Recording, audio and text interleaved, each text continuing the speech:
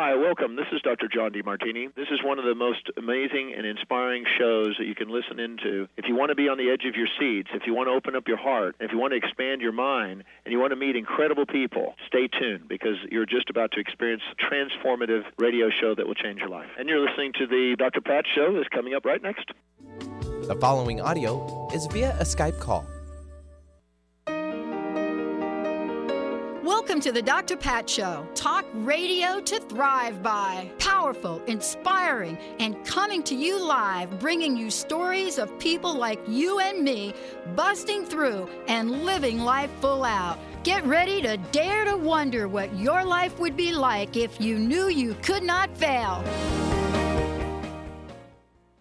Hey, everybody. Super welcome. We got a great show lined up for you today. Really great show. Why do I say that, Benny? Hi, Benny. Hi. How are you? I'm well, thank you. So you know why I say that? Do I say it every day? No. Like we had a really great show. I mean, that's a given. If you want to double it up, triple it up for everybody. Yeah. I mean, we get it. It's a good show. Yeah. So Benny, do you remember the day? How do you say back in the day? Back in the day when I was a whippersnapper. And you were the whipper, I was the snapper. Whoa. That's a whole. Whoa, wait a minute. I do not express the views. Remember when, once upon a time, when you actually had to come to a studio to do a show, right? I still do, but it doesn't apply to everyone. But yes, it doesn't. Uh-huh. But soon we'll get the technology so that I can come to the studio and still do these other things, right? Mm-hmm. But remember when it was just like us and then our guests would come in, right? Yeah. So here's what I love about today's guests and today's topic. We don't really understand that even back then, how we sit in the chair, what we do, moving the mic, not moving the mic, turning our heads, slouching over, we don't really understand the messages that sends. Now, I would just say that for me, my corporate experience, and believe it or not, I was an executive in corporate America. And one of the things that I learned, especially as one of the people that broke up the phone company, right, Benny? One of 7 that did that. And then I was asked to come over and put it back together. Boom. If you want to learn something about how to get people to do what you want, you could either do that by kind of like taking a shot in the dark, kind of guessing, or you could listen to this show today. Get people to do what you want, right? Get people to do that.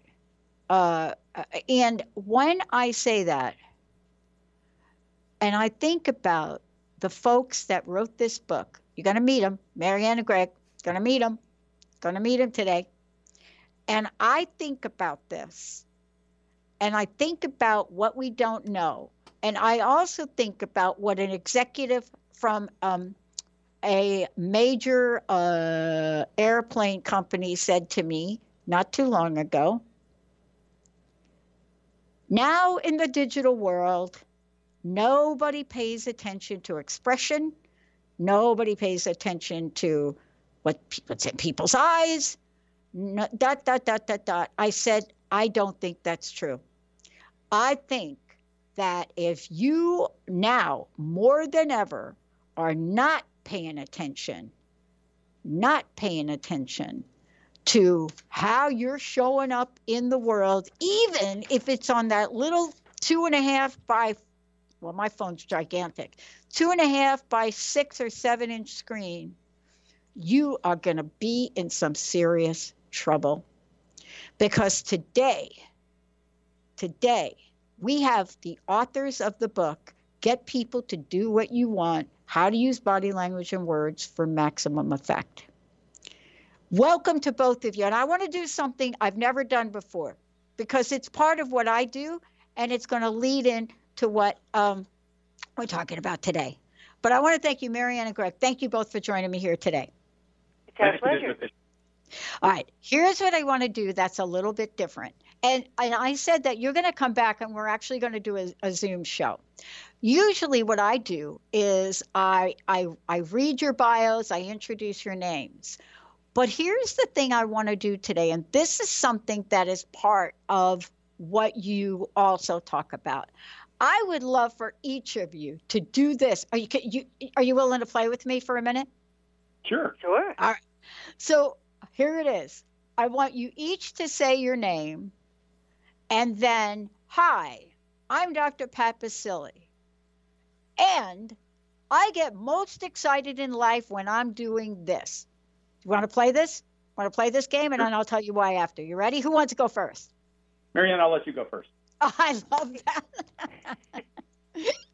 Hi, I'm Marianne Corinch, and I'm Dr. Pat's what? I didn't hear what you said. Okay, I love that, Marianne. Marianne Corinch joining me here today, one of the authors. Greg, how about you? Yeah, I'm Greg Hartley, and I get most excited when I see people learn what they can do with just a little bit of knowledge, because we blunted all of what we're talking about today. Awesome.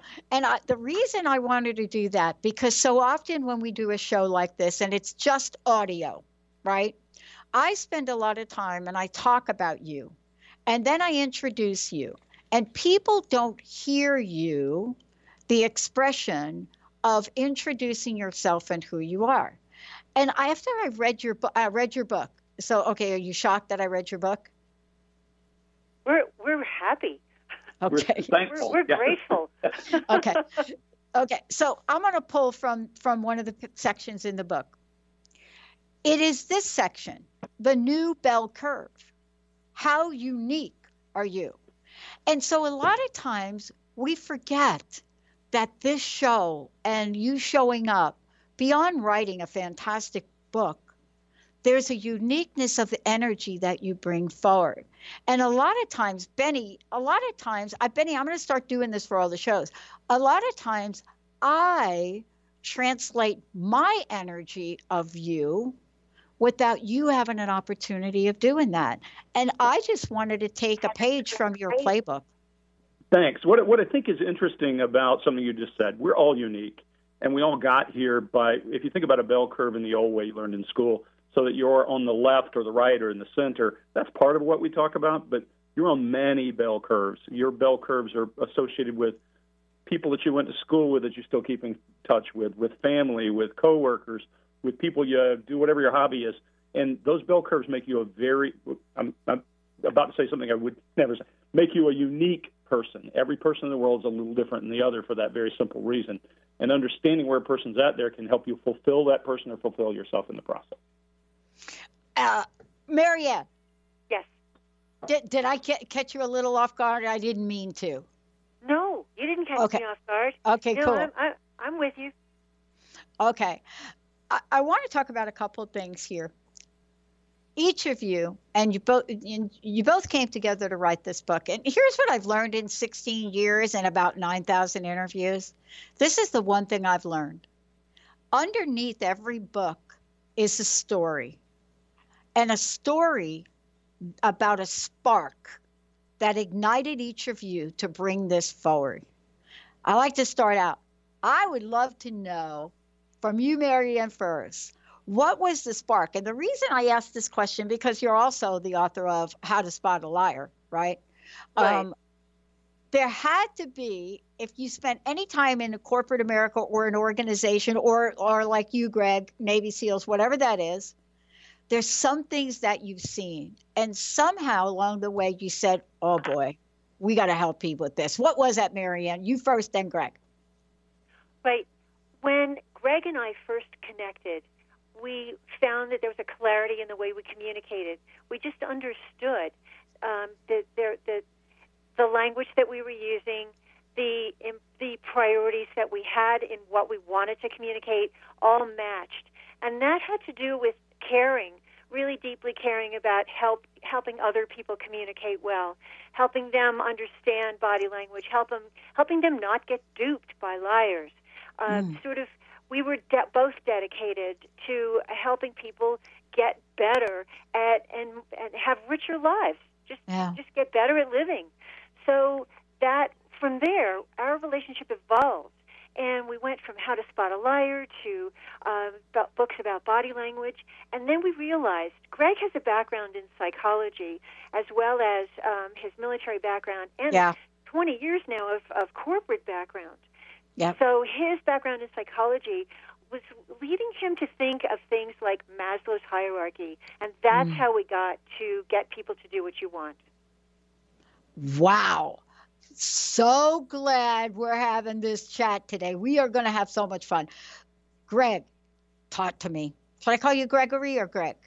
Greg. Greg is actually what everyone calls me. So, yeah, like Marianne said, we met through a mutual friend. And I actually had left the military after 20 years and decided to go into corporate America. And a friend kept telling me the things you use at work, the way you communicate, the way you persuade people to do things, all those tools are invaluable. You need to write. And I kept telling him, nah. I don't really have time to learn to write a book. So he connected me with Marianne, and we just immediately, we connected. Marianne has a way of working with people that is, it's difficult to work with military people often because of the way we think and the way we operate. And Marianne was just a natural fit. So we started with that How to Spot a Liar book, and it was, when you do that first book, I remember Marianne telling me, this will not be the only book, just write it with all your heart. And it was about helping people understand when they're being managed, when they're being worked. And it was a way to give something back to people. And then, of course, the books came and came and came. So Marianne and I have been together for 15 years through 10 books. Wow. We say often, we've been together longer than most marriages last. So it's been one of those really good, productive things for us. And we've written about just about any behavioral topic you could think of and probably have a couple of others left. We want to share some things. You said military, and Marianne mentioned I've been in corporate America for 20 years, and I'm an executive in a company. What I learned after I left the military is as valuable as everything I learned in my days of interrogating and working in the intelligence field, because people are driven by the same things. And if you wake up in the morning and put your feet one foot in front of the other, you're driven by the same thing as the person next to you. It's just a matter of the nuance to that. And we can help, so we keep trying. Wow. I didn't introduce all of everything I could. For example, one of the things, Marianne, I've learned about you is beyond being passionate about having each of us understands the absolute potentiality and influence we can have in the world. Because I think for me, that's when I don't mean to minimize your work, but the sense I get is that there are things we could learn so that we can have positive influence in the world, and we just don't know it. And both of you, when I look at all the books, I said to Linda, I know we're going to interview him on this book, but can we get him back to talk about this book? And then I saw how many books you wrote, and I said, man, I got to have these people on at least once a month. We'd love to. We would. We'd love it. Here's why. And Benny, do you mind if we skip the break? Cool by me. Benny and I have been together going on 16 years, so I totally get this is going on almost the longest relationship I've ever had. I don't know about Benny. But there's something in relationships, whether it's in work, whether it's in our lives, whether it's in social media, what you both help people learn, it's almost a lost art. And I think that your work right now today, even though you probably have been doing this for a decade, it has never been more important than it is today. And here's the question I'd like to ask each of you. How has the world changed in a way that you see your body of work now being important, more important, so people don't, one, make decisions that's not based on information that's pertinent, and two, help us understand the deeper parts of humanity? So, Greg, do you want to take that first? Or? Yeah, I'll take it first, Marianne. So from my point of view, this digital age is probably the most powerful impact on humanity ever. Today, you can't escape your bully. You can't escape the inputs. And humans are very simple creatures. At the same time, we're so complex. When I say we're very simple, we need to belong, and we need other people to tell us that we're good at something, or we're pretty, or we're smart, or we're fast, or we're something. And that esteem that comes with belonging to a group is a powerful positive and negative force. in the positive way, if you get the right inputs, you grow and you blossom and you flower and you all those good things. On the negative side, that constant input about being stupid or slow or whatever the derogatory is pushes you back down and makes you belong, but belong at the very bottom, which is not good for a human being. So the problem today is that those inputs can come from everywhere. We talk about marketing impacting people over years, and we talk about a little bit in this book, and how it influences self-image. But imagine when, in the past, you had a group of marketers doing it, and today you have thousands of people who can do it. All your Facebook friends, and I've used quote marks in the air, all of your LinkedIn connections, anyone in there can make you feel less than superior, less than middle of the road, or as we would call it, typical. And all those things have a tremendous impact. If you don't know that's what's happening to you, you can lose power very quickly in your personal life. Right. Well, my perspective takes off, I think, from that, in that the digital aspect of what we're dealing with every day is absolutely significant, just as Greg said. And I tend to look a little bit more at how people respond to that emotionally. There's a huge amount of frustration at looking at just black and white letters or whatever color you're using on your screen, and seeing that your primary communication with some people is kind of cold. But at the same time, what they say in that communication can make you hot. It can make you angry. It can make you happy. And so there's a lot of emotion going on. And when we look at our political situation, we can see that emotion just bubbling up. I mean, we're just bleeding all of this feeling about, like, listen to me, please listen to me. And so in trying to understand each other as human beings and trying to read each other, there's so much of, there's the cold and then there's the hot. And I just see that contrast as being so difficult in our daily lives, to trying to create a balance and to really connect with people in a healthy way. I would agree with. Yeah, thank you. Go ahead, Greg. Yeah, go ahead. Yeah, if I could add one thing, I think what Marianne just hit, we're seeing play out all around us. Whether it's politics or it's something else, this polarization is brutal, and it's unfair to people. Yeah. I think that when I think about this, recently so long story short is one of my folks stumbled upon my dissertation work I did. Now I have to tell you, and I'll just say this really quickly, I studied something that was so painful, both at the quantitative but also the qualitative perspective. I have 1,200 pages of interview notes. And when I was done, I had to do postdoctorate research on it because it was so important and never been looked at before that way. It depressed me beyond. And I buried the research, I buried the book. And only recently did one of my folks find it and bring it out. And the reason I'm bringing it up is because of what you both just shared. So I studied the consequences of broken promises for 10 years, better known as psychological contract violation.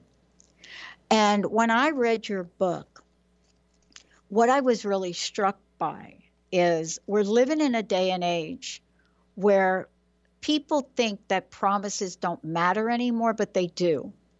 And I was reading your book and I thought, wow, if we can't believe the words somebody says and our future and our livelihood, especially in the workplace, if we're getting mixed messages from the verbal perspective, how can we learn things so that we really understand the message? Do you know what I mean? Marianne, do you know what I'm saying?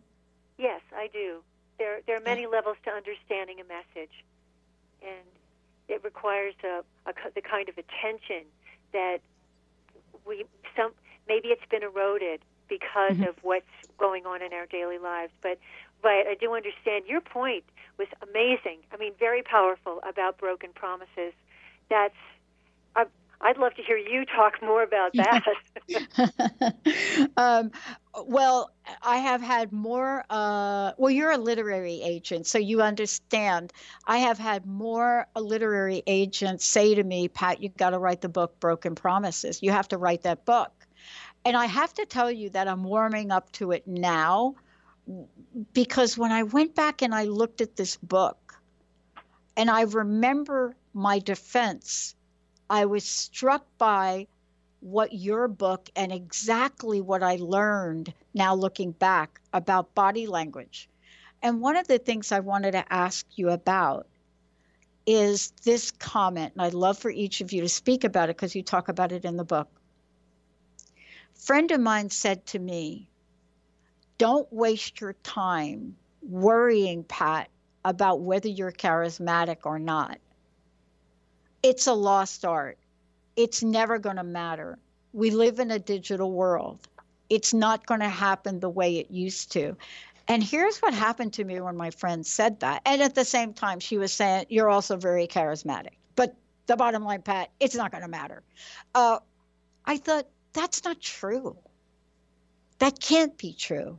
And then I read your book. How has charisma changed, and how will it change? And what I mean by the question is, how will the way we are as either being charismatic in the digital age or not, how will that change our ability to influence? Greg, Greg, do you want to go first on that? Yeah, I think the biggest problem with the digital age is you don't know what you're actually dealing with. I'll give you a couple of stories. My brother, who is still dating at 50, has been dating online, and he met this woman he thought was phenomenal, charismatic as she could be online. They met and hardly said 4 words to each other. They both liked each other online and didn't like each other away. I think there's a certain amount of anonymity that allows people to do things they would not do, and they can demonstrate value in a different way online.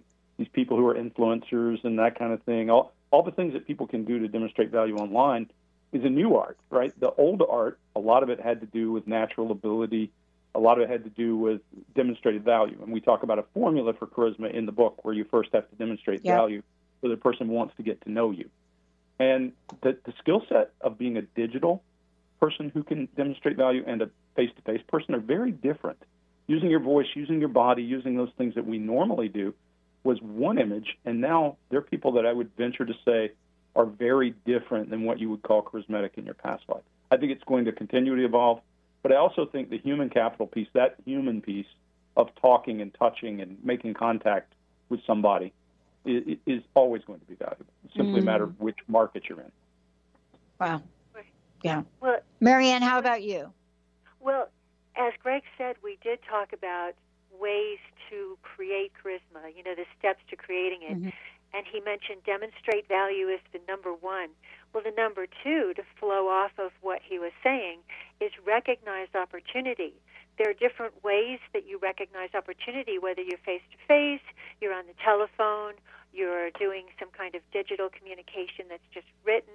There are different, you can recognize opportunities because they surface in a different way. Facebook is an opportunity, but when you're face-to-face with a person, then you can see all kinds of nuances that you may not get from a Facebook interaction, for example. Yeah, I mean, there's so much in your book. What I'd love to do is I'd love to take a short break. And when we come back, I want to talk about the tools that you've outlined here in the book. But one thing very, very important that I put a big sticky note in the book on it. And I'll just say the phrase and we can talk about it when we come back. The body speaks, the mind's thoughts. The body speaks, the mind's thoughts. When we come back, we're going to talk about this and one of my favorite topics along the line that has to do with these tools to get what you want. Trust. That's it. That's the thing. Trust or mistrust? Do we know it intuitively? Is it because people don't look you in the eye? All of this is in this amazing book, and we have 2 copies to give away, everybody. When we come back, we'll make sure you can find out more about both Greg and Marianne we'll tell you how to get a copy of the book. And with Benny, we'll have 2 copies to give away when we come back from break. Let's take a short break, everybody. We'll be right back. And by the way, if you have any questions, you know how to reach us, 1-800-930-2819. We'll be right back. Tap into the wisdom of animals, angels, and masters with Darcy Pariso on Animal Soul Wisdom Radio. Tune in monthly as Darcy brings insights on how to better understand and deepen our relationships with animals. Working with light and pureness of ancient techniques, Darcy, healer, animal communicator, and medium, is here to guide you through this process and provide inspiration to move forward. For more information about working with Darcy, visit darcypariso.com. Optimize your breast cancer screening without any radiation or pain. Effective, sensitive, and widely used thermal imaging in Europe is now available to you here in the U.S. Using state-of-the-art FDA-approved camera, Eastside's first and only breast thermography clinic is now open in Bellevue. Safe, sensitive, low cost, no referrals needed.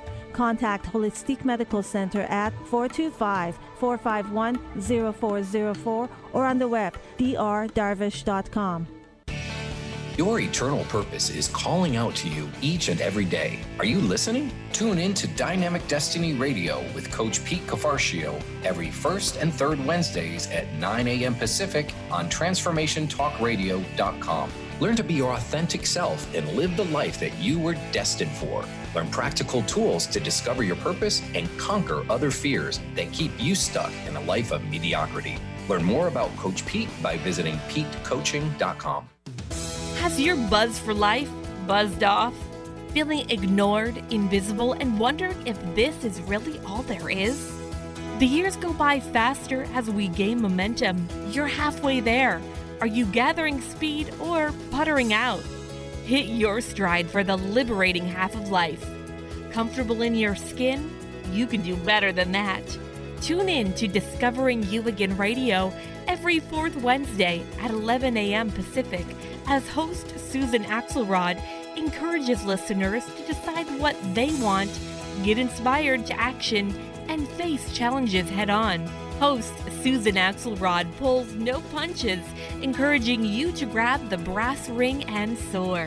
For more information about Susan, go to www.whatwillyourlegacybe.com.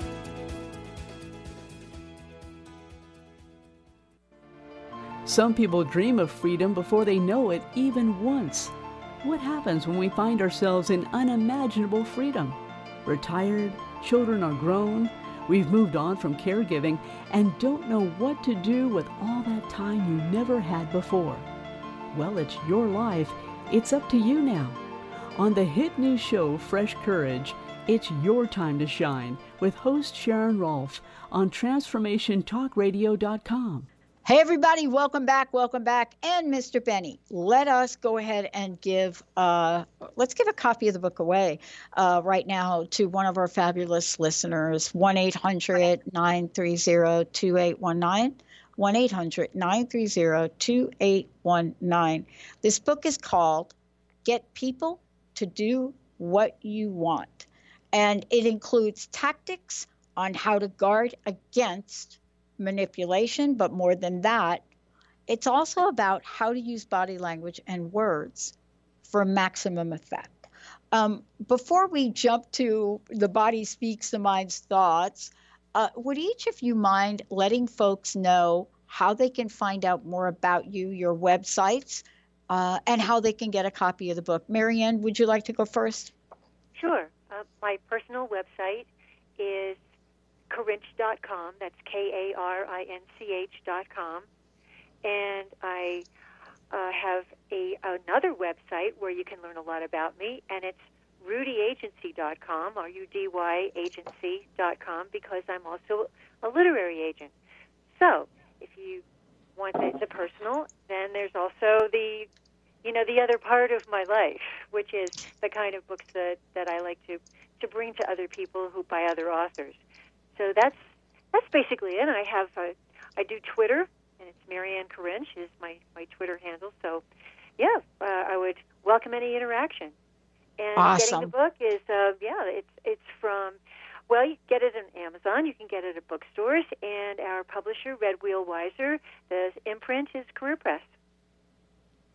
Thank you. Thank you. Greg, how about you? Yeah, I have two web pages as well.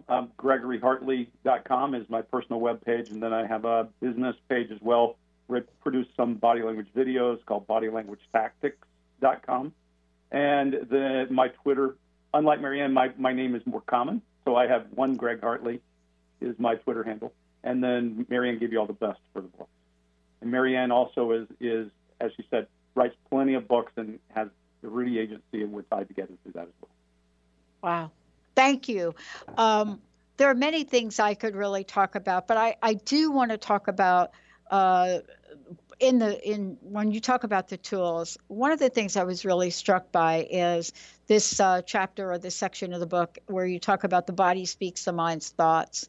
And if we simply were to absorb that idea, I think just the very nature of that, we'd be more mindful of things. But I would love to hear from each of you about this particular part of the book. And from your perspective, what do you see are the greatest potholes that people step in around this? Who would like to go first? Greg, would you like to go first? Sure, that'd be great, Pat. Thank you. So number one is everyone thinks they can tell a person is lying to them. I'll give you a few myths. Yeah. Everyone thinks they can tell a person is lying to them because they move their eyes around, which is actually probably one of the worst indicators possible. If I ask you a few questions, I'll force your eyes to move around in your head as you think of the answers. And I'm not going to try to teach you anything, just that your eyes move when you think. What's the fifth word of the Star Spangled Banner, for example? You think about those lyrics, you'll find your eyes drifting, most likely to your left and slightly up. And then if you start to think about directions from your house to the nearest Wendy's, you'll find your eyes going to a new place in your head. And we talk about those in the book, and we talk about those in other books. But your eyes move when you're thinking. It's one of those things we know happens, and we can even use it to baseline and get a normal for you. People who are lying to you want to pay really close attention to whether you're catching on or not. So often they will pay really close attention and rivet their eyes to yours. So there's one myth. Others, like crossing your arms, mean you're closing someone out. All of those myths that we have learned through life that we carry with us, when in fact every person's communication style, spoken, written, body language, and everything else, is like a fingerprint. You need to learn what's normal for the person. Maybe to cross their arms just to think. So you need to figure out what's normal for the person and look for a baseline. And there are a handful of absolutes, but very few. Wow. Yeah, you're right about that. When I met my best friend's mother in, I don't know, what year was that?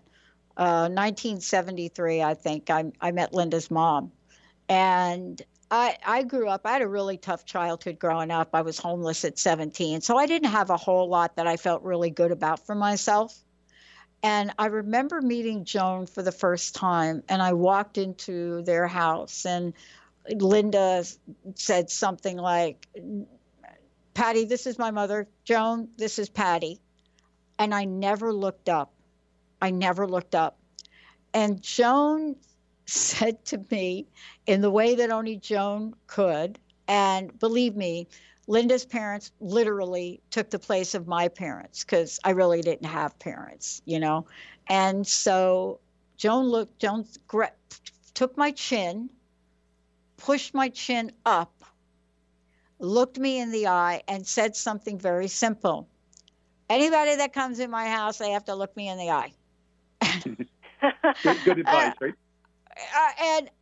And I felt like I wanted to die. Now, why was that? Because I think what Joan realized is that I was a little broken. I didn't feel good. I didn't feel like I belonged in that house. Are things like that indicators? They certainly are. And I can tell you, for example, with pride, your chin will rise.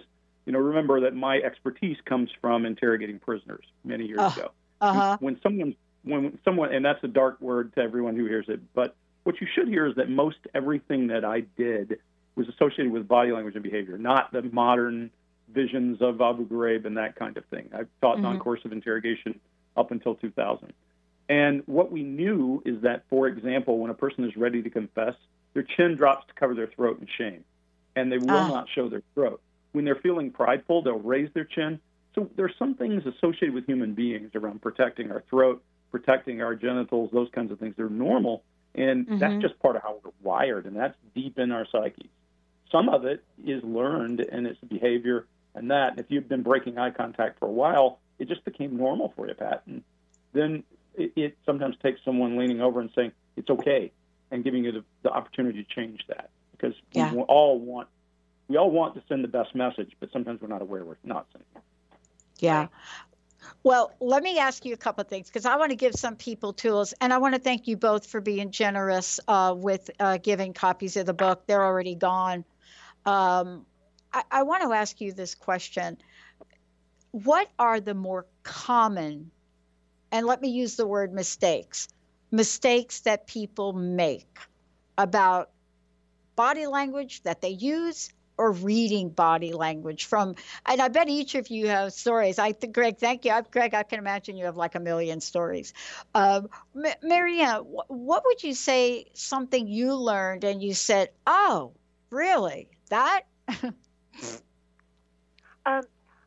Well, let's think about a photograph. It's just that this is flowing off of something that Greg just said about some of the ways that we just automatically pull in and do certain things that, because of triggers. Greg once called me and he said, hey, take a look at the picture I just sent you. And it was a picture of Condoleezza Rice and standing very calmly, not doing anything assertive, just very calmly, and she was surrounded by a lot of men. Every single one of those men happened to have their hands crossed over their genitals. And I thought, wow, what does that say? So that was a big aha moment for me, because now when I look at somebody in a crowd, I can see who is being deferred to, who is kind of taking a leadership position, who's being deferential, who's being respectful. And it's really interesting. I look at crowds now, look at that kind of configuration, or something like a presidential primary, a group of people on a stage, and I look at them very differently now, and I say, oh, I get it. This one really is in charge here. So I'll give you a really good tool to use, something that we've all been through. So every person on this radio show has met some or seen someone that they know, and the person doesn't recognize them. Even though they have the right words, they don't recognize you. Yeah. Or you don't recognize someone, and you may say all the right words, and they still know you didn't recognize them. Right. It's because we have a thing called an eyebrow flash, a forehead flash, and anytime you see someone your brows immediately rise and drop. It's an amazingly powerful bonding tool that we all use, and we don't even realize we're using it every day. And as an example, I've had people who claim not to know each other, who committed a crime together, have one in the room, one come by and watch them raise their brows. Now you want to talk to both of them. So it's just an innate thing that we do. And there are people, of course, who don't. People on the Asperger's, far in the spectrum in Asperger's sometimes don't do it, but almost all people use their brow to signal recognition. Mm-hmm. That happened to me in the grocery store the other day. I could not remember the person's name, but she realized that I knew who she was, and so she made a few references that gave me 30 seconds to trigger, oh, I know who that is, and I was able to remember her name and how we were connected and all of that, even though I haven't seen her in many years. So but she picked up on that. She just knew. Yep. This is so funny because I stuttered when I was a kid, right? And I mean, I had seriously. When I look back now and I think about some of my characteristics as a kid, I could understand why folks put me in different categories based on reading your book and what you're talking about. And it's that brow thing, right, that you just mentioned. I will have a stare sometimes. Linda talks about this. And it's almost as if the lights are on, but nobody's home. And that's not the reality of it. My brow doesn't go up. And at one point in time, one of the doctors that I was sent to thought that I was in the spectrum, right? The Asperger's spectrum. For a lot of reasons, right? And I was finally categorized as learning different. That's the politically correct term now, right? You're learning different. Okay, but that's not what we used to say. We used to say she's slow, she can't do this, she doesn't do that. And so my learning thing is this, and it affects my body language. So I wanted to talk to you both about it because I hadn't thought about it till you just said that about the brow. So we talk a lot about internal focus versus external. Often when people go to an internal focus, their eyes will break contact. Now, some people don't break contact, meaning their eyes don't move left or right. They simply break contact and go to internal conversation, and their eyes go blank to the rest of the world. That's just a different way, and it's a different baseline, and it's a thumbprint, right? So you look for that by asking questions. In my days of doing this, I would ask questions I knew the answer to, like, hey, where were you on Tuesday? You know, if I know the answer. And the person answers, and then I know what's normal. Where do they normally go for internal conversation? If I ask a question that causes them to do something else, then I want to know why, right? Because their brain is punctuating what they're thinking. They're using their body. We all know that if you watch someone who is on a Bluetooth headset in a room talking, they're still gesturing with their hands and punctuating what they're thinking, because our brain doesn't care if we have receivers or not. We're still going to punctuate what we think. Okay. Well, I was a teacher, and if you ever want to see blank stares, you should be a teacher. I did have the opportunity to teach during my at the tail end of my doctoral program.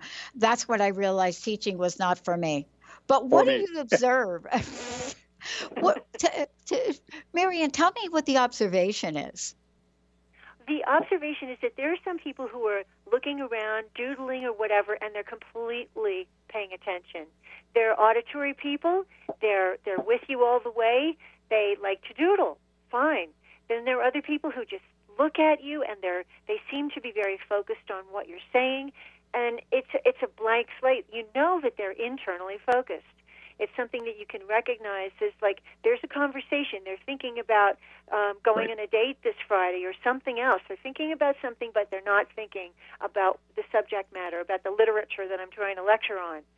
So, so that you can, but a lot of it does have to do with a primary sense. As I said, I had kids in my class who were very auditory, and I knew they weren't looking at me, but they were absolutely paying attention. Like Greg is a very auditory person. And I imagine you might have been one of those kids, Greg. Were you? No doubt. When you talk about kids who were whatever you're labeled, disruptive may be the word, or whatever word for me as a kid, because I did not necessarily, as Marianne says, I didn't necessarily look.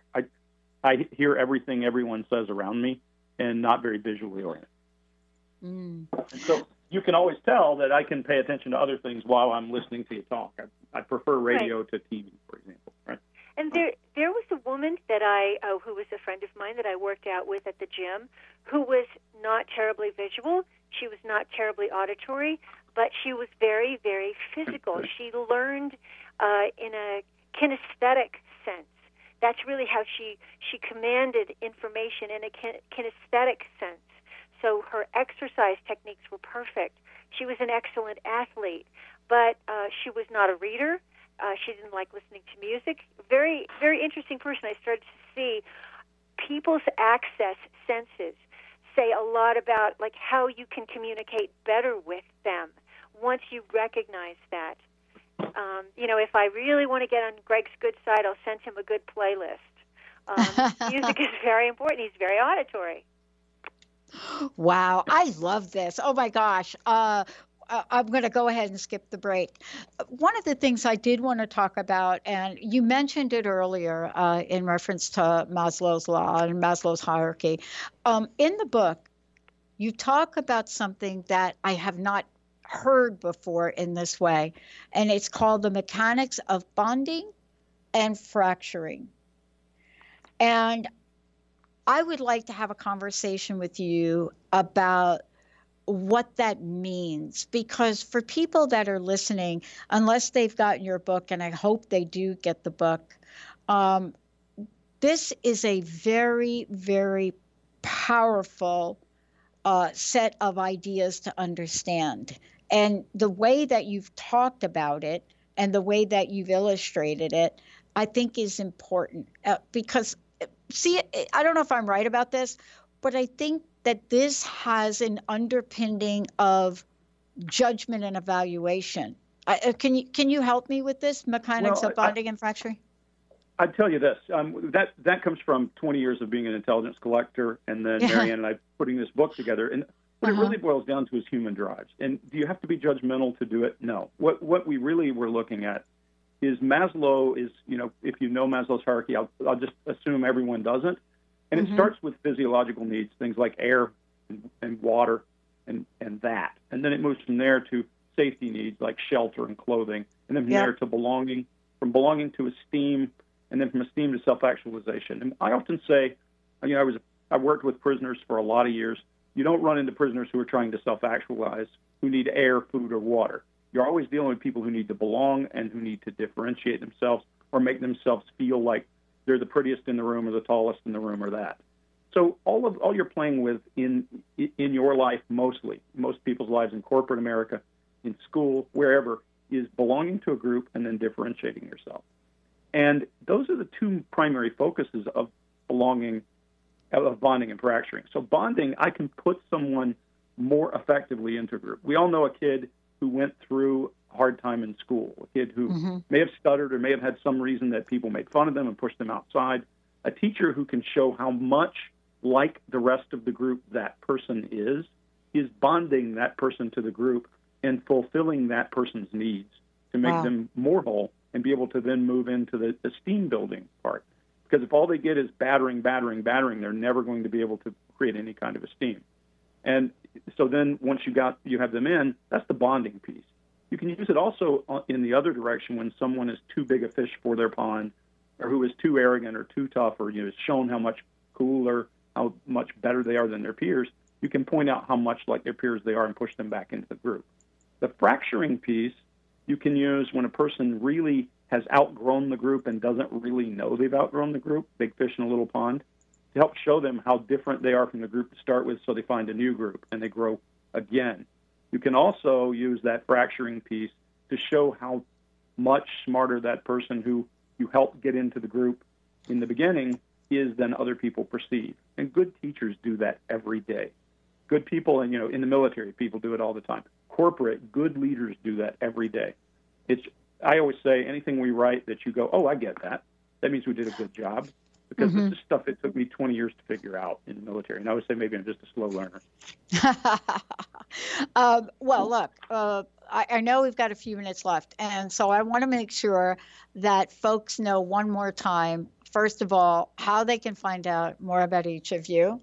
Also, how they can get a copy of the book. So, Marianne, would you please go first? Sure. Best way to find out about me is it's at Karinch.com, Karinch.com, or Rudy Agency, RUDY Agency.com. Twitter, Marianne Karinch. And I don't tweet a lot, but hopefully it's stuff that you'll find interesting, provocative, and that you might want to respond to. And other than that, you can get the book we can get it online from the usual sources, and you can get it in bookstores, and Red Wheel Weiser is our publisher, and the imprint is Career Press, so you can go to careerpress.com. Thank you. Awesome. Greg, how about you? Yeah, I'm at GregoryHartley.com or at BodyLanguageTactics.com. My Twitter is @1GregHartley. And Marianne, of course, being the much smarter about publishing than me, has covered where we get the book. Good. Okay. For the last minutes we have left, here's what I'd like to ask each of you. What I would like to leave with our listeners today is a tool or a tip, something that you could share with them that they could either do or be aware of right now in order to help get people to do what they want. And I know there's so much in the book, but I also know that this is a go-to book. There are a lot of tools in it, a lot of ways that people can learn. I'd like to know from each of you, and let's start with you, Greg. What would that be? What should we leave folks with and say, look, if you do this today, you'll get better at this? Yeah, so most people are really bad at arguing because they present their argument up front. I often say, nod and listen to everything the person has. You might find points of agreement, and if you don't, you'll know exactly what their argument is before you start fighting. Fights start when you don't allow the other person the opportunity to tell you what they disagree with. Great. Oh, boy. I know that one all too well. I play a sport. You're going to relate to this, Marianne. I play a sport, table tennis sport.